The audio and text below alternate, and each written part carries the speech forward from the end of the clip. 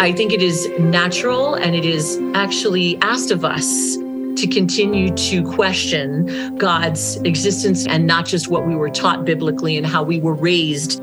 I love living in the question, and I love teaching students to not just to accept blindly the existence of a higher power or of God. This is In Good Faith, where it's our privilege to hear stories and accounts from believers told in their own words. Our hope is to listen with an open heart, celebrating the power of faith and belief and what those stories mean to the ones who tell them.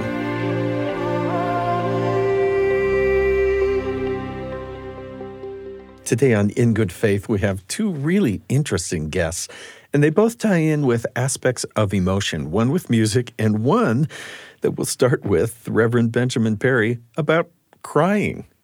So I'm here in studio with senior producer Heather Bigley. Hello. And with student producer Leah King. Hello. These discussions got me, both of them, thinking about either the part of emotion or about music in my worship life. We spoke with Reverend Benjamin Perry. He's associated with Middle Church in New York. We spoke to him from his home in Maine about his book called Cry Baby, but there's a comma in there, cry, comma, baby, why our tears matter. Yeah, and I think this is a really important look socially at how we keep people from crying. And not just men, but women too. Men, women, people of color, we kind of assign a lot of negativity to tears, and I'm glad someone's talking about that. and because it's in good faith, there is a faith aspect to this. I was really moved to think and to feel by the times when he talked about when we hide ourselves from our own emotions, we also hide ourselves from ourselves and from God. Yeah, I think the whole thing is very just well-spoken and eloquent, the way he talks about God. And he has a blessing at the end where he talks about how crying has affected him personally, and he kind of gives a challenge to the listeners, to everyone in his congregation and listening on the podcast, what they can do. So as we head into listening to Reverend Benjamin Perry, prepare yourselves for this question. You're going to need to be thinking, when was the last time you cried? Not just, just a little welling up like my wife at store openings or whatever, but like cry. Can you even remember? Maybe some of you say, oh, this morning, and others of you like me will have to think back through months, maybe years. My interest in crying comes from a really profound personal experience where I realized that I hadn't cried in more than a decade and that something inside of me had been fundamentally broken, because we all begin life crying frequently. It's our first means of communication with our mothers, with other caregivers. It's the way that we relate to the world. And for myself as a child, I continued to cry frequently and openly. I was a very emotive kid. And throughout my childhood, I was really blessed to have parents who didn't shame me or tell me not to cry. And yet, I still lived in a world where, particularly for boys, crying is seen as something shameful. It's often linked to homosexuality, which I have had my own, internal struggles coming to terms with the fact that I was bisexual. And all of this meant that by the time I got to middle school, I had really suppressed my tears entirely. I didn't cry anymore. And so then when I was in seminary and I had a professor ask us to think about the last time we wept, I heard all of these people around the table sharing these beautiful memories and experiences of weeping with friends and family, of grief, of just rich humanity. And the conversation got around the table to me, and I realized that I had nothing. 10 years is a long time. Yeah, it wasn't until I really confronted that I recognized that there was something that I had deadened inside myself, that I was not truly living. And so, I went back to my dorm room that evening and I said, well, this is it. I am going to make myself cry. I love your methodology and list of attempts. I had a whole methodology because at first I sat down and I thought it was going to be simple and nothing happened. And so then I said, okay, well, what makes people cry? And I looked at videos and I tried to, listen to sad music and set a mood. And still, I was so emotionally numb that I couldn't even come close. And so it really took extreme emotional manipulation of myself, thinking about what I would say to my parents when they were dying. That's what it took in order to bring myself to a point where I was feeling enough of something that all of a sudden I felt the tears start to come again. And it sounds like once you put a little crack in that dam, the whole thing just opened up. I basically decided that I was going to cry every day. And so for the next few months, I, at the end of every day, would make sure that I sat down and brought myself to tears. And it really was not very long until all of a sudden I just started crying more easily in my normal life. A lot of times I didn't have to wait until the end of the day because something beautiful had happened and I had started weeping, or a friend told me something tender and tears came to my eyes. And I think the rapid shift between a decade of not weeping and all of a sudden becoming somebody who cries with regularity speaks to the fact that there is something natural and deeply human about crying. It is the state of not crying which is unnatural. I love that you said, I'm quoting you here, I would approach weeping as a spiritual discipline. And as I let myself embrace the tears that now steadily fell, I felt more like myself than I had in years. Yeah. So it's almost like a kind of a finding of yourself. In Latter-day Saint scripture, there is a beautiful, cherished section that talks about becoming one of the people of God. It said, willing to bear one another's burdens that they may be light, willing to mourn with those that mourn and comfort those that stand in need of comfort. To me, that seems like, can you do God's work, whatever you envision that to be, without that empathy? And do you have to have been cracked open to really be with people in those circumstances? I don't think that we can be full people without that emotional integrity. I think that what God wants from us most deeply, to paraphrase Howard Thurman, is for people to come alive. Elsewhere in the book, I use the frame of resurrection for the experience of crying when I hadn't for so long, because that's what it felt like. It felt like finding myself again, but more than anything, it felt like being alive again. I hadn't realized how habituated I had become to simply skimming over the surface of my emotions and never truly experiencing anything because I was so scared of experiencing something deeply enough that it would make me cry. Well, you mentioned people sharing something tender or beautiful. At the outset, I would think, boy, this sounds emotionally exhausting. To make yourself cry and think of sad things. But it sounds like you came to a place where even joy, the tears were often tears of joy.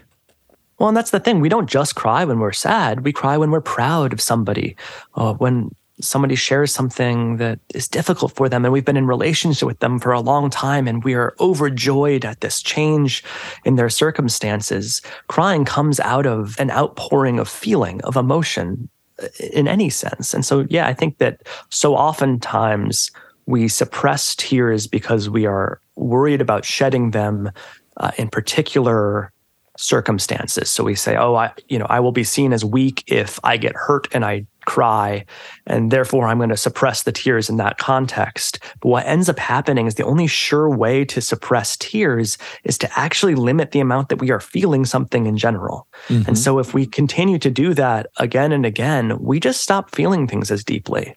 When it comes back to being a person of faith, to love our neighbor as ourselves, if we don't know ourselves, we will not be effective in loving our neighbor. And part of loving our neighbor is being in real relationship with them. And that means having the courage to bring all of ourselves into a room.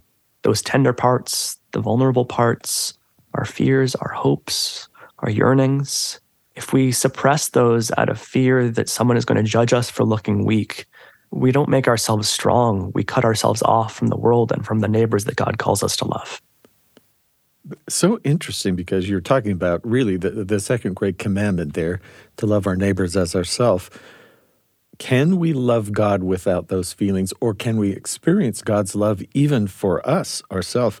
I guess I'm just asking, in relearning to cry, did that change your relationship with God? When I started feeling again, it added a dimension to my prayer life, to the hymns of praise that I would sing, that made me feel that relationship with God in a different kind of way. I had a intellectual understanding of who God might be. I was a Presbyterian growing up. It's a very heady faith. And so I had a very good intellectualized ideas about God. I did not have a personal relationship with God. And it was that experience of reacquainting myself with my own emotions that opened me up enough to have a real relationship with God, which is also, I think, what enabled me to later have better relationships with other people. I'm not seeing a downside to this. One of the things that I really try to avoid when I'm talking about crying is I think so many people grow up with all of this shame wrapped around tears. So many people stop crying altogether because they have all this shame around crying. And then they grow up and they turn into adults who all of a sudden have all of this shame around the inability to cry. And so I never want to tell people, oh, if you don't cry, that's a personal failing. If you realize that you don't cry or that you almost never cry or you have not cried in a long time, it's an invitation to re-enter relationship with those parts of yourself that you have become estranged from. That failure is not yours. That shame is not yours. It's a product of a culture that has deadened you. There are all sorts of people who profit, sometimes quite literally, by making sure that people don't fully experience what they're feeling. We all live in this culture that affects us in a 1,000 different ways, even below our level of perception or understanding. And so our emotional lives, as much as we have the ability to control them or to be intentional about them, are also the product of all of that stuff that we have inherited. And I never want people to feel any kind of shame because they wake up one day and they realize that they are unable to cry. But I do think that if we approach that with curiosity, it invites us into a different kind of relationship with ourselves, into a different kind of relationship with the people we love, with a different kind of relationship with God. I want to pursue each of those just a little bit. As far as a relationship with ourselves and knowing who we are, of course, as I read this, I had to ask myself, put down the book, when did I cry last? Like, not have just a little welling up because the music was so beautiful, but like cry. And I thought of an instance within the last year, which sounds better than 10, but still a while. And then I thought, what about before that? And then I thought, I tend not to ever have that kind of crying myself. The times I can think of once was something really difficult had happened, and I was talking to my wife about it, and I felt okay just kind of letting go. And I wonder if having someone there willing to hear that is what made it possible. I do think it's often easier to cry grounded in relationship, particularly with people who we know well. Mm-hmm. You know, my wife, I cry with her frequently, and it's because I feel safe and loved and held enough to be fully open, fully vulnerable.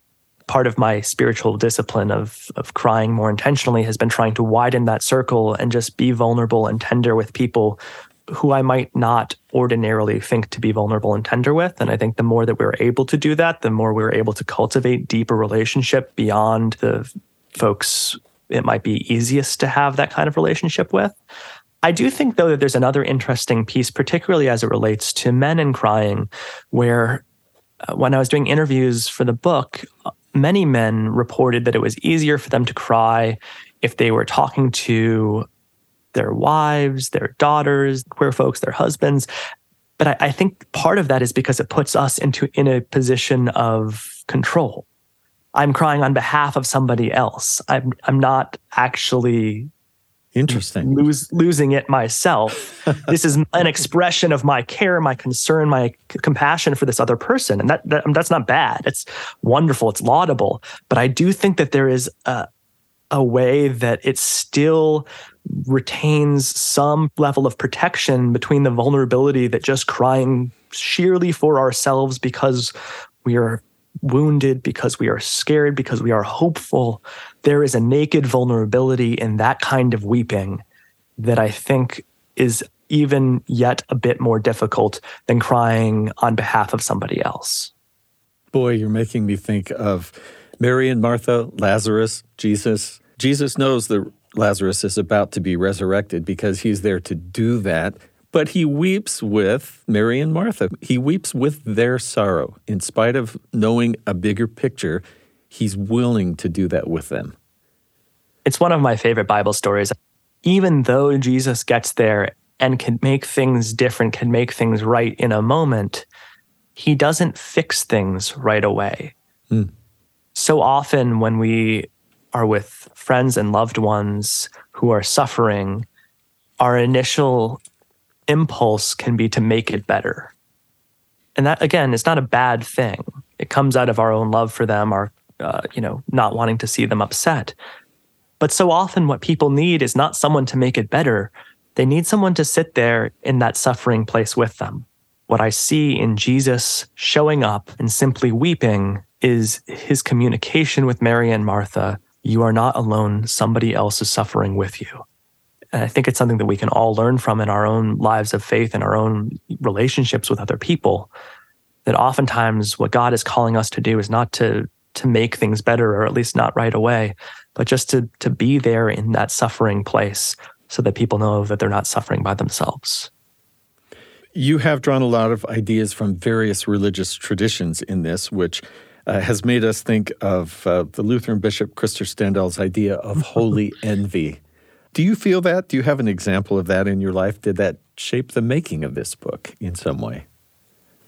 I partly go into the different religious traditions because I want to emphasize how universal crying is. I am a Christian minister, but crying is certainly not something that Christians have a monopoly on in our sacred texts. That there are beautiful, rich examples of tears and weeping in Muslim texts and Jewish texts and Hindu texts and Buddhist texts. I personally had the really incredible fortune to do a 6-month intensive Zen study with a monk at my seminary and have since cultivated an ongoing meditation practice. That is something that I find really life-giving as a part of my spiritual life in addition to my Christian faith. And one of the things that I love about Zen meditation is that it's organized around observing your emotions. My teacher used to talk about when you're sitting and you're meditating, that the goal is not to not think anything. The trick is to not follow the thoughts. She used to talk about imagining yourself at a train station when an emotion would come in. The goal is not to not be at the train station. The goal is to not get on the train. And so you would look at the emotion that you're feeling, observe it, name it, and let it go. And that kind of practice in an ongoing way has helped me to be more attentive to what I'm actually experiencing. Because so many times I'll be really angry, for example, and I'll start to meditate and I'll realize that I'm not actually angry. Maybe I'm scared. Maybe there's something that happened on the news that I am feeling rage about. But when I sort of dig under that or sit with it for a little while, I notice what I'm actually feeling is vulnerability. I don't love being in a country where violence is so quotidian and relentless. You have an interesting section, the chapter, All These Wailing Women. And I often see that being a little bit emotional can be acceptable for a man in some ways if they're in a pastoral position. It shows caring. But you have this great example of some folks in Ghana, professional mourners. And you quote one of them that she says, some people just don't know how to cry, which implies that some people do. In fact, maybe that's even a gift that they've been given. And then if I can just push one paragraph more, you say, as more women lead professional teams and shatter patriarchal paradigms, their leadership can create an environment in which people of every gender feel more comfortable crying or with tears, and that the lead pastor you mentioned, Reverend Jackie Lewis at Middle Church, creates that environment. Have you seen that, not just with her, but in general, when you have women in positions of spiritual leadership, does that open up that or give permission? I think oftentimes when women enter leadership roles in organizations, they bring an emotional intelligence and an emotional integrity that changes systems. Jackie is an incredible example of this, the way that sometimes a terrible thing has happened in the world and we have our staff meeting and we have lots of things to do. But before we do any of them, we'll simply sit and name what we're feeling and cry together. And that even 10 minutes of honoring what we are all experiencing totally changes the dynamic of the rest of the day of work. All of a sudden, I'm able, because I've had that time to just be a person, to just be Ben, then I can go out and I can be Reverend Benjamin Perry and do the public theology and the design and anything else that I need to do in the world. This is In Good Faith. We'll be right back.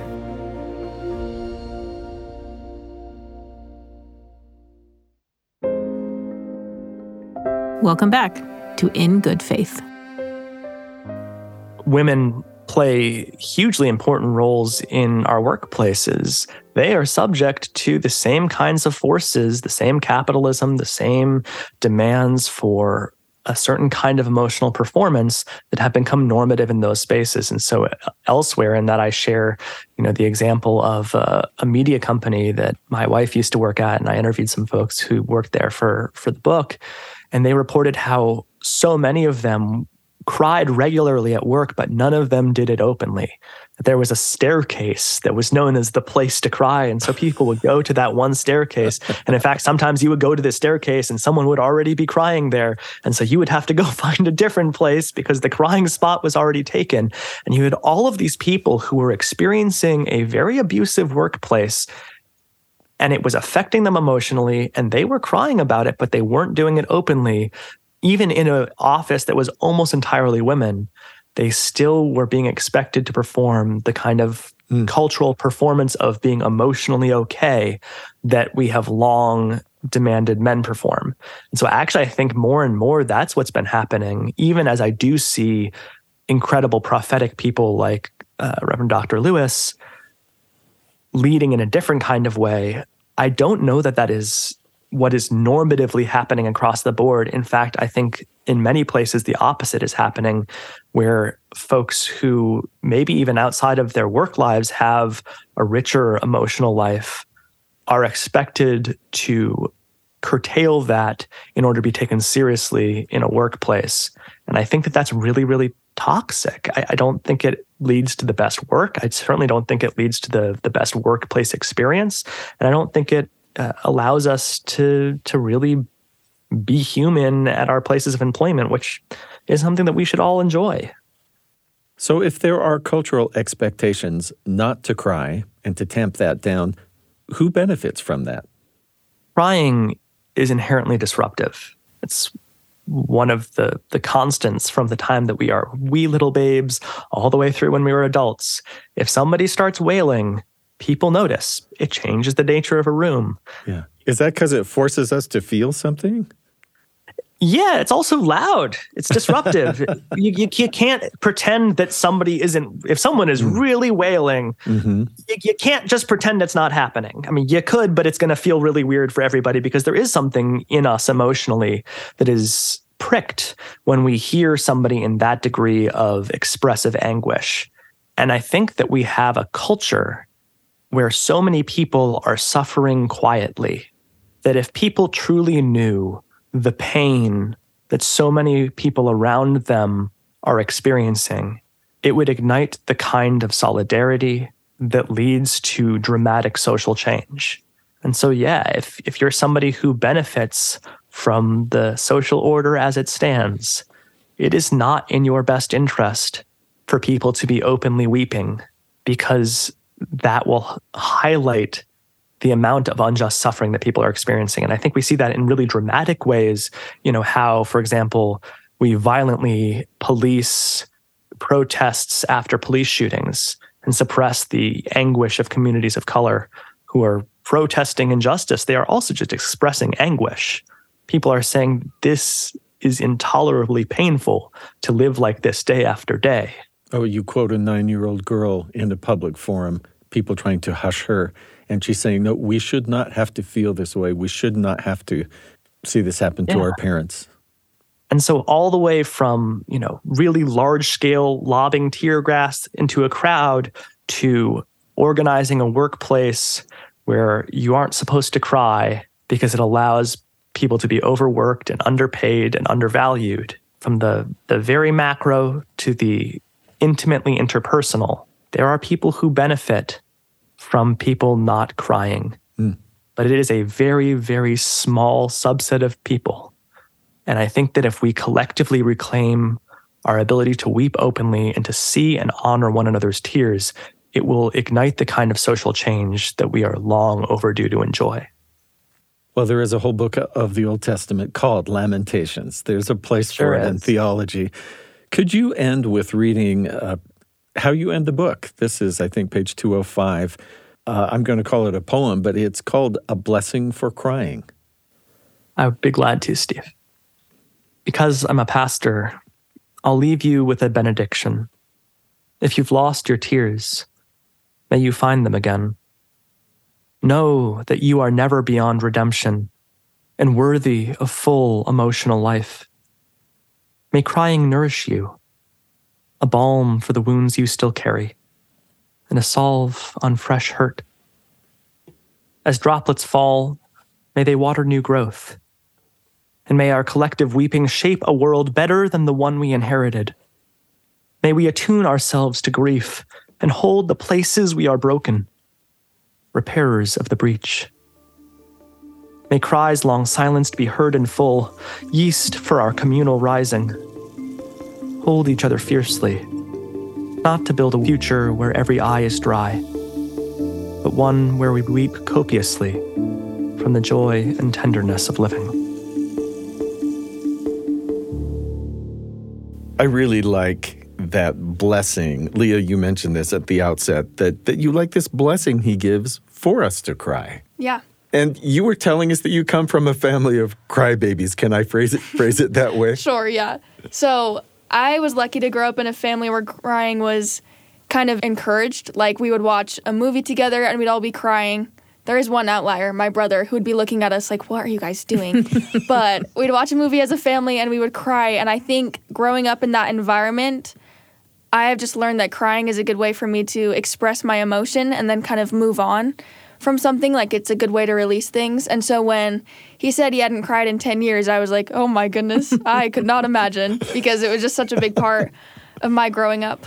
Yeah. Did your brother ever wonder, am I a real child? Was I adopted or something? So, I like that. And I don't think I was ever told not to cry, but I absorbed that really quick on the playground. Yeah. Especially for boys and just from the world around me. I remember being in college. One of my roommates was in some kind of health class, and she announced to us that we were all supposed to cry once a day. That was healthy, to cry once a day. And I remember thinking, what in the world? Because by that time, I had developed my carapace, my hardened shell, where the way you dealt with emotion was sarcasm, either making fun of yourself or making fun of the people around you. That all changed when I hit my 40s, and other women will know that you go through certain changes in your 40s where just I was crying literally 2 or 3 times a day. It's just all of these emotions were coming through, and it was horrifying for me, as you can imagine. I was so embarrassed over it. And then after you do that for 2 or 3 years, you're just like, well, this is me. I'm just up here sobbing. It was difficult. And so you could think, oh, don't be so emotional about something. Don't get stuck in that. But Leah, you said for you that was sort of cathartic, and then you could move on. Yeah. And I've never really thought about crying that way, that I just need to have a good cry and then I Right. can move on. I also liked his faith aspects. They were favorite scriptures of mine. I mentioned one about mourning for those who mourn. In my tradition, there's another one where God looks at his creation and weeps. And the prophet he's talking to says, how can you weep? You're God. You made everything. He says, I weep for the creations of my hands and how they hate one another. Just saying that almost makes me cry to picture a God who can weep and who feels those things so deeply for us. Yes. Well, what I loved about what Ben Perry had to say to us was he shared with us this idea that can we be fully ourselves in a relationship? If we can't, is that relationship even real, right? And can we fully know God if we're not fully ourselves, if we're not allowing ourselves to have all these emotions? It reminds me very much of how I understand joy, right? Joy is not just this unmeditated happiness where we're just running around going, everything is great. Joy is an acknowledgement of our sorrow, right? It's only through our sorrow that we recognize joy. And it's something I learned from the scripture in Revelation, right? That God will wipe away our tears. Not necessarily that we'll never have tears again, but that, this is part of being human, is to recognize the pain that we have in our lives. And sometimes if you can't solve something for someone, you can at least cry with them. You can be there with them in that intense emotion without being scared of that. Yeah. The book is called Cry, Baby, Why Our Tears Matter. Reverend Benjamin Perry's the author. I recommend it. It was really, really interesting to me. And I hope you've all thought about the last time you cried. And if you haven't, if you can't remember, do something about that. You can do something about that. So moving from that kind of emotion to the thing that I would say more than anything has made me cry in my life is music. It's a lovely, lovely interview, and Leah pointed this out earlier. We have this congruence of tears and music in this episode, of poetry and music, and I'm really excited about that. So Cantor Sharon Brown-Levy is the cantor at Congregation Kol Ami in Salt Lake City. She spoke to us from her office there at the synagogue, and one of the big questions is, what does a cantor do? All I knew was that Neil Diamond's dad in the movie was a cantor and that he sang. But what does that mean and who sings and why is it the cantor and not the rabbi and all of this? So we started off with hearing something very beautiful and very traditional called the Shema, which is a prayer that is said both in the morning and the evening. The scripture that it refers to actually talks to teaching them to your children when you lie down and when you rise up. So it's actually twice a day, and in English we'd say, "Hear, O Israel, the Lord is our God, the Lord is one." It's a daily, multiple time daily turning of our thoughts to God, and that He is our God. And this Shema is actually for the high holidays.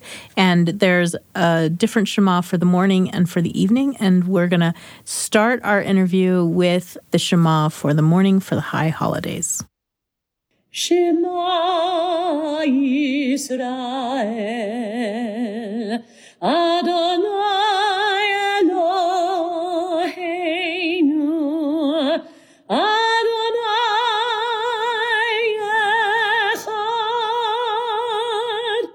Shema Yisrael, Adonai Eloheinu, Adonai Echad, Baruch Shem Kevod Malachuto, Le'olam Ed.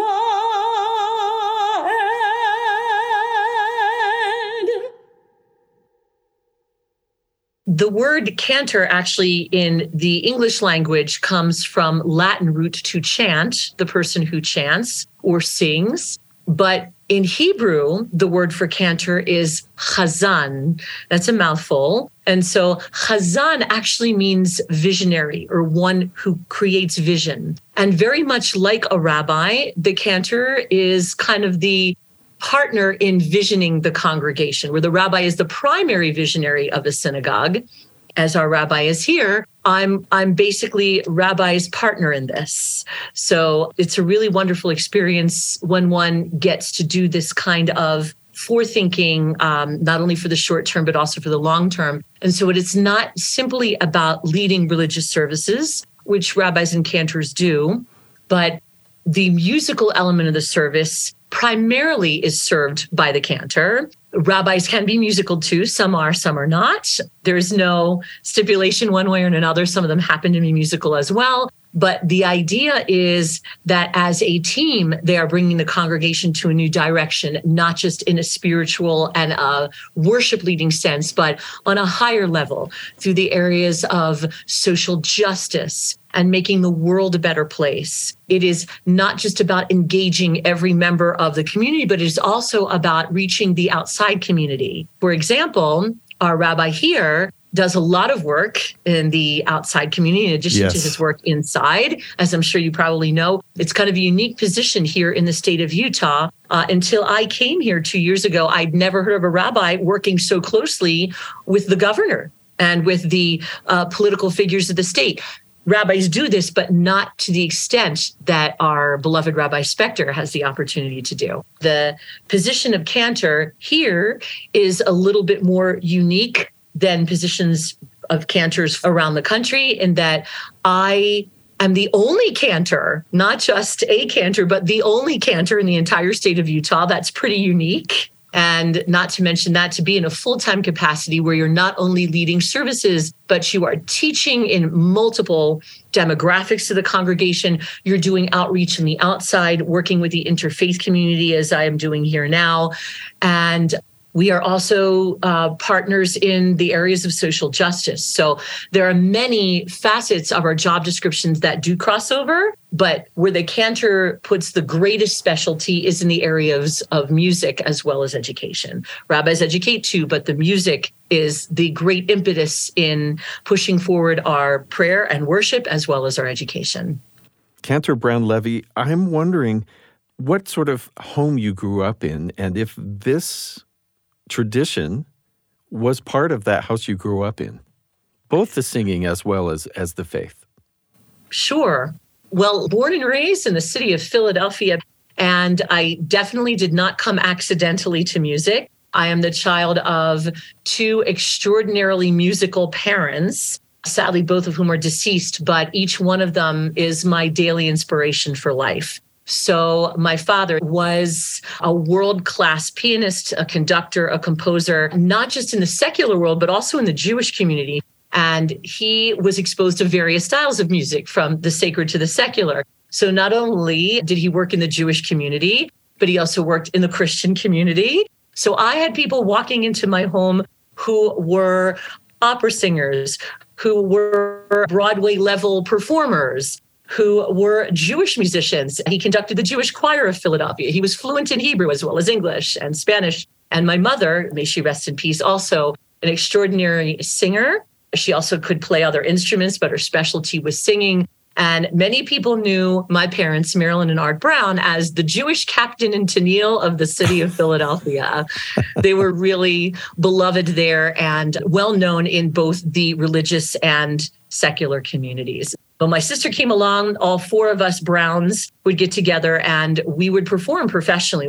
We had a great time performing, particularly in areas where we would give back. So the idea of making sure the community saw music not only as performance, but as therapy. We would often perform in nursing homes to help give the seniors a better experience in their life when they didn't have family visiting them. We would come, we would spend time with them, we would perform for them. And my parents were really, truly extraordinary this way. They had me and my sister involved in music and dance and theater from a very young age. So this is how the exposure to a variety of styles happened. But what is really interesting is that growing up in this branch of the faith called conservative Judaism, women and girls did not have the same ability to lead a community and to serve in the Jewish professional world as they do today. There were rabbis and cantors graduating seminaries in the 1970s, but that was not the world I knew. So the cantors I saw coming into my house, I had the pleasure of listening to and watching my father accompany, were all men. So when I got to college and trying to figure out my direction in life, somebody came to me in my sophomore year, and I was doing gigs like many other music majors do. You know, you've got to get gigs here and there, taking musical performances. I sang, believe it or not, like in some churches, which is what singers did to try to make some extra income in those days, even though it wasn't my faith. But I learned a tremendous amount about other faiths singing in churches and got to know those communities really well. But I never lost sight of my own heritage. And a non-Jewish friend of mine said to me in college, said, Sharon, there's this congregation looking for someone to sing and play guitar. I know you sing and play guitar. Go and see what that's all about. Well, they already had their professional choir there. There was no cantor. But they said, we do need somebody to come and work with the religious school students and teach them some Hebrew, teach them some Jewish music, give them a pride and a sense of their heritage. Why don't you go do that? And at the time, I was about 20 years old. And I said, okay, why not? So accompanying the kids throughout the year, teaching them, giving a sense of Jewish life cycle events and holidays and et cetera. I was at a professional Jewish educators convention, and a cantor comes in to my seminar that I was teaching with the kids. So we started to have a conversation. He said, you should seriously think about becoming a cantor. That was 1990 or 91. He and I are still the closest of friends. And he is one of the people who helped me on my journey of studies to becoming a cantor. You mentioned growing up in the heritage. So I'm wondering, aside from music, just for a moment, what faith life in your home was like? God was very, very prominent in our home. So my Abba especially, and my mother, of course, supported this. My Abba was a Hebrew teacher through the Grat system. And so while I didn't grow up in a clergy home per se, my father was only 13 years of age when he was asked to professionally accompany a cantor in Philadelphia, which is pretty unique. So I had that cantor. I called him my Uncle Sam, just Cantor Sam Appel of blessed memory, was a very prominent cantor. And he sang on the Joey Bishop show. He had like lots of other endeavors that he did, but he was fully entrenched in his cantorial world. And so Cantor Sam Appel imparted a lot of joy of worship and God into my father, and as well as my father's very, very strong Hebrew school upbringing. He imparted all of that passion to us. So God and Jewish worship and Jewish studies, it's so much more, incidentally, than just the belief in God, but it is it's a cultural experience, right? Because worshiping our faith is what we call an experiential type of thing, in that each holiday that one follows in the Jewish tradition, there are foods associated with the holiday. There are services associated with the holiday. There are activities and places to give back in the community. So it's experiential on many levels, that we're not just remembering what happened, but where we're actually reenacting each piece of the religious holiday experience.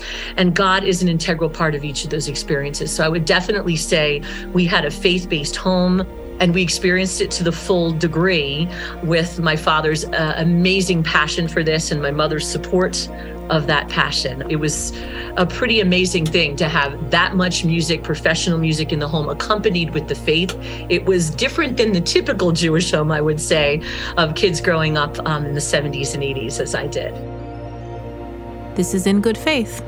We'll be right back.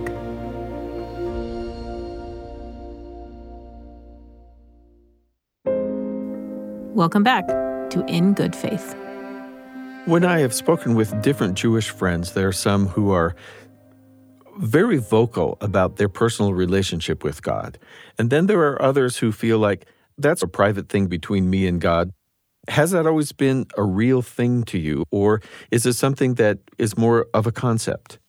I feel that God is reflected in what I've experienced in my life and is not just this entity. So I would say there were times when I was very angry and I didn't want to believe there was, because I went through some serious life challenges. And in those challenges, I questioned the existence of God, as I think people do tend to do in my faith tradition. But I think it is natural, and it is actually asked of us to continue to question God's existence, and not just what we were taught biblically and how we were raised. I love living in the question, and I love teaching students to not just to accept blindly the existence of a higher power or of God. I have to confess to a little bit of holy envy on at least two parts of the Jewish experience, one of which is that it's okay to be mad at God and to have questions, and even a debate. I've been blessed to take groups to Israel, and on Friday evening, Shabbat, people are gathering, and the dancing begins, and the chanting, and just the joy. And this was a new concept to me of the joy of we are all here simply to celebrate the coming of the Sabbath. I've personally thought I need to learn from that, not just, okay, it's Sunday, which is Sabbath for my tradition, but actually be this thing I look forward to, I've prepared for, and I welcome with joy. I really love that tradition. Do you feel that? 100%. Growing up in my home, there was a tremendous amount of joy associated with the Shabbat. And I've had the opportunity also to serve in Jewish summer camps, and they have these amazing musical jam sessions and people singing at the tops of their voices, and it goes all the way through to Saturday night, from Friday night to Saturday night. It's pretty amazing. I strive each and every Shabbat to create a sense of that joy with every service. It is not something that comes out of the necessity of the work, but it truly flows through me. And it's something that I am just meant to do.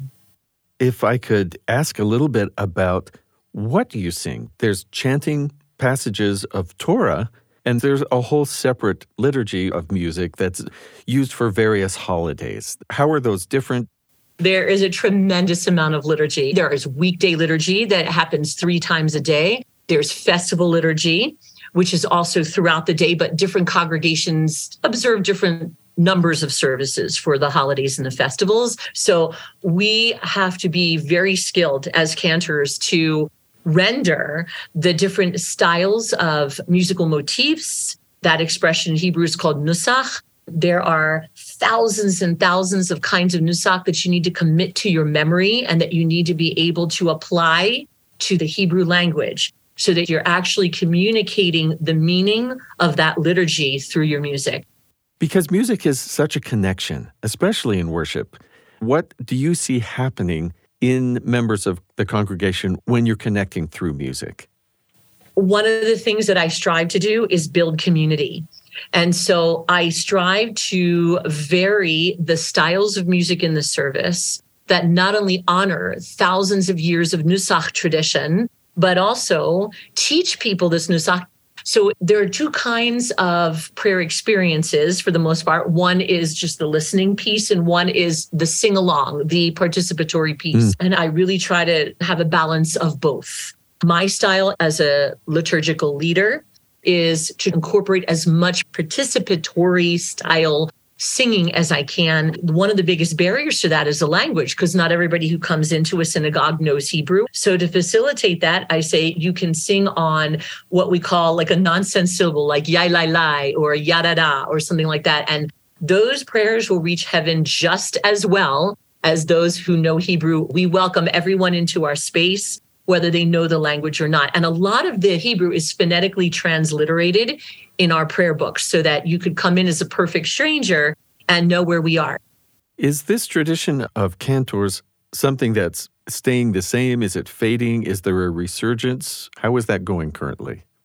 We have this amazing visual technology today so that people can tune in on Zoom or live stream. But the dichotomy of this is that you find people not coming in as often as they used to. I think they find it's just so much easier to tune in from the comfort of their own home. Those who just physically can't get there because they're ill or they're too far away, they're getting some amazing experiences. So there are pluses and minuses. This Salt Lake City community is actually growing. It's tremendous. In no small part due to Rabbi Spector, my wonderful colleague. Are there particular things that make you feel connected with God beyond the music? Music is my primary connection. I can tell you that's absolutely true. But natural beauty, being in nature, definitely connects me. Being around loved ones and making music together, that is one of the ultimate experiences. I knew you couldn't resist bringing music back into it. Oh, music comes right back. I can't help it because I can't disconnect it. That was Cantor Sharon Brown-Levy speaking to us from Congregation Kol Ami, her office in the synagogue in Salt Lake City. One of my favorite things was that whole idea that she talks about, and very enthusiastically living the question about God, that daily you can keep asking yourself, is there a God? Do I hold God responsible for this? Or do I submit? Or is it all a fairy tale? And that you can live in that question without feeling like you failed somehow. Right. This is such, I think, an important thing for all of us walking on this journey of faith, and ties in some ways back to Benjamin Perry, a can you fully know God and can God fully know you if you don't bring to him your anger and your disbelief? In Mark, help thou mine unbelief. This is something that we all struggle with, and the struggle is important, and the struggle is one of our truest expressions of ourselves, I think. So I love that she talks about this. Yeah, I think along with that, she talks about how even if you're singing on a nonsensical vowel because you don't know Hebrew and you go to the synagogue, God will still hear and understand those prayers. And I think that's beautiful because it shows kind of the power of emotion. We've seen in both of these interviews the power that emotion has in worshiping. So one Sunday, when I was growing up, our congregation had a Sunday of no music. Oh. And it was in preparation for the following Sunday, which was all music. Okay. The bishop stood up and said, we're not going to sing. But next week we have a program all about the value of music to our spirits, and it's going to be all music. That was just such a relief to me because we each have our different way, but for me, that is almost an instant connection with God that bypasses what I call the gears and cogs and wheels of my intellect and goes right to my heart. So let's go out because the Shema is recited morning and night.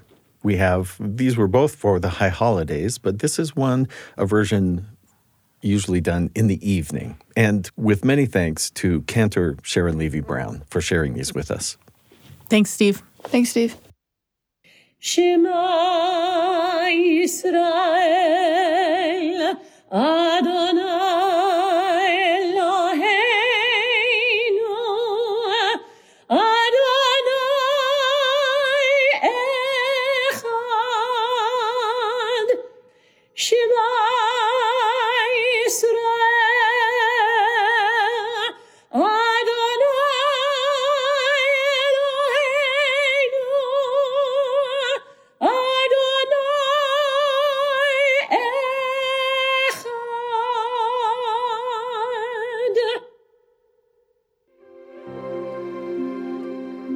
This episode was produced by Heather Bigley. Our production team also includes Emma Engebretson, Leah King, Tanya Lockett, and Katerina Martinich. In Good Faith is committed to the idea that we all benefit from hearing people of widely varying backgrounds share their personal experience with faith and belief. In fact, we think people with such experience deserve some of our best listening. And if you enjoy the show, be sure and leave a comment or review where you get your podcasts and help spread the word. You can find us on Twitter at In Good Faith Pod and on Instagram and Facebook at In Good Faith Podcast. In Good Faith is a production of BYU Radio.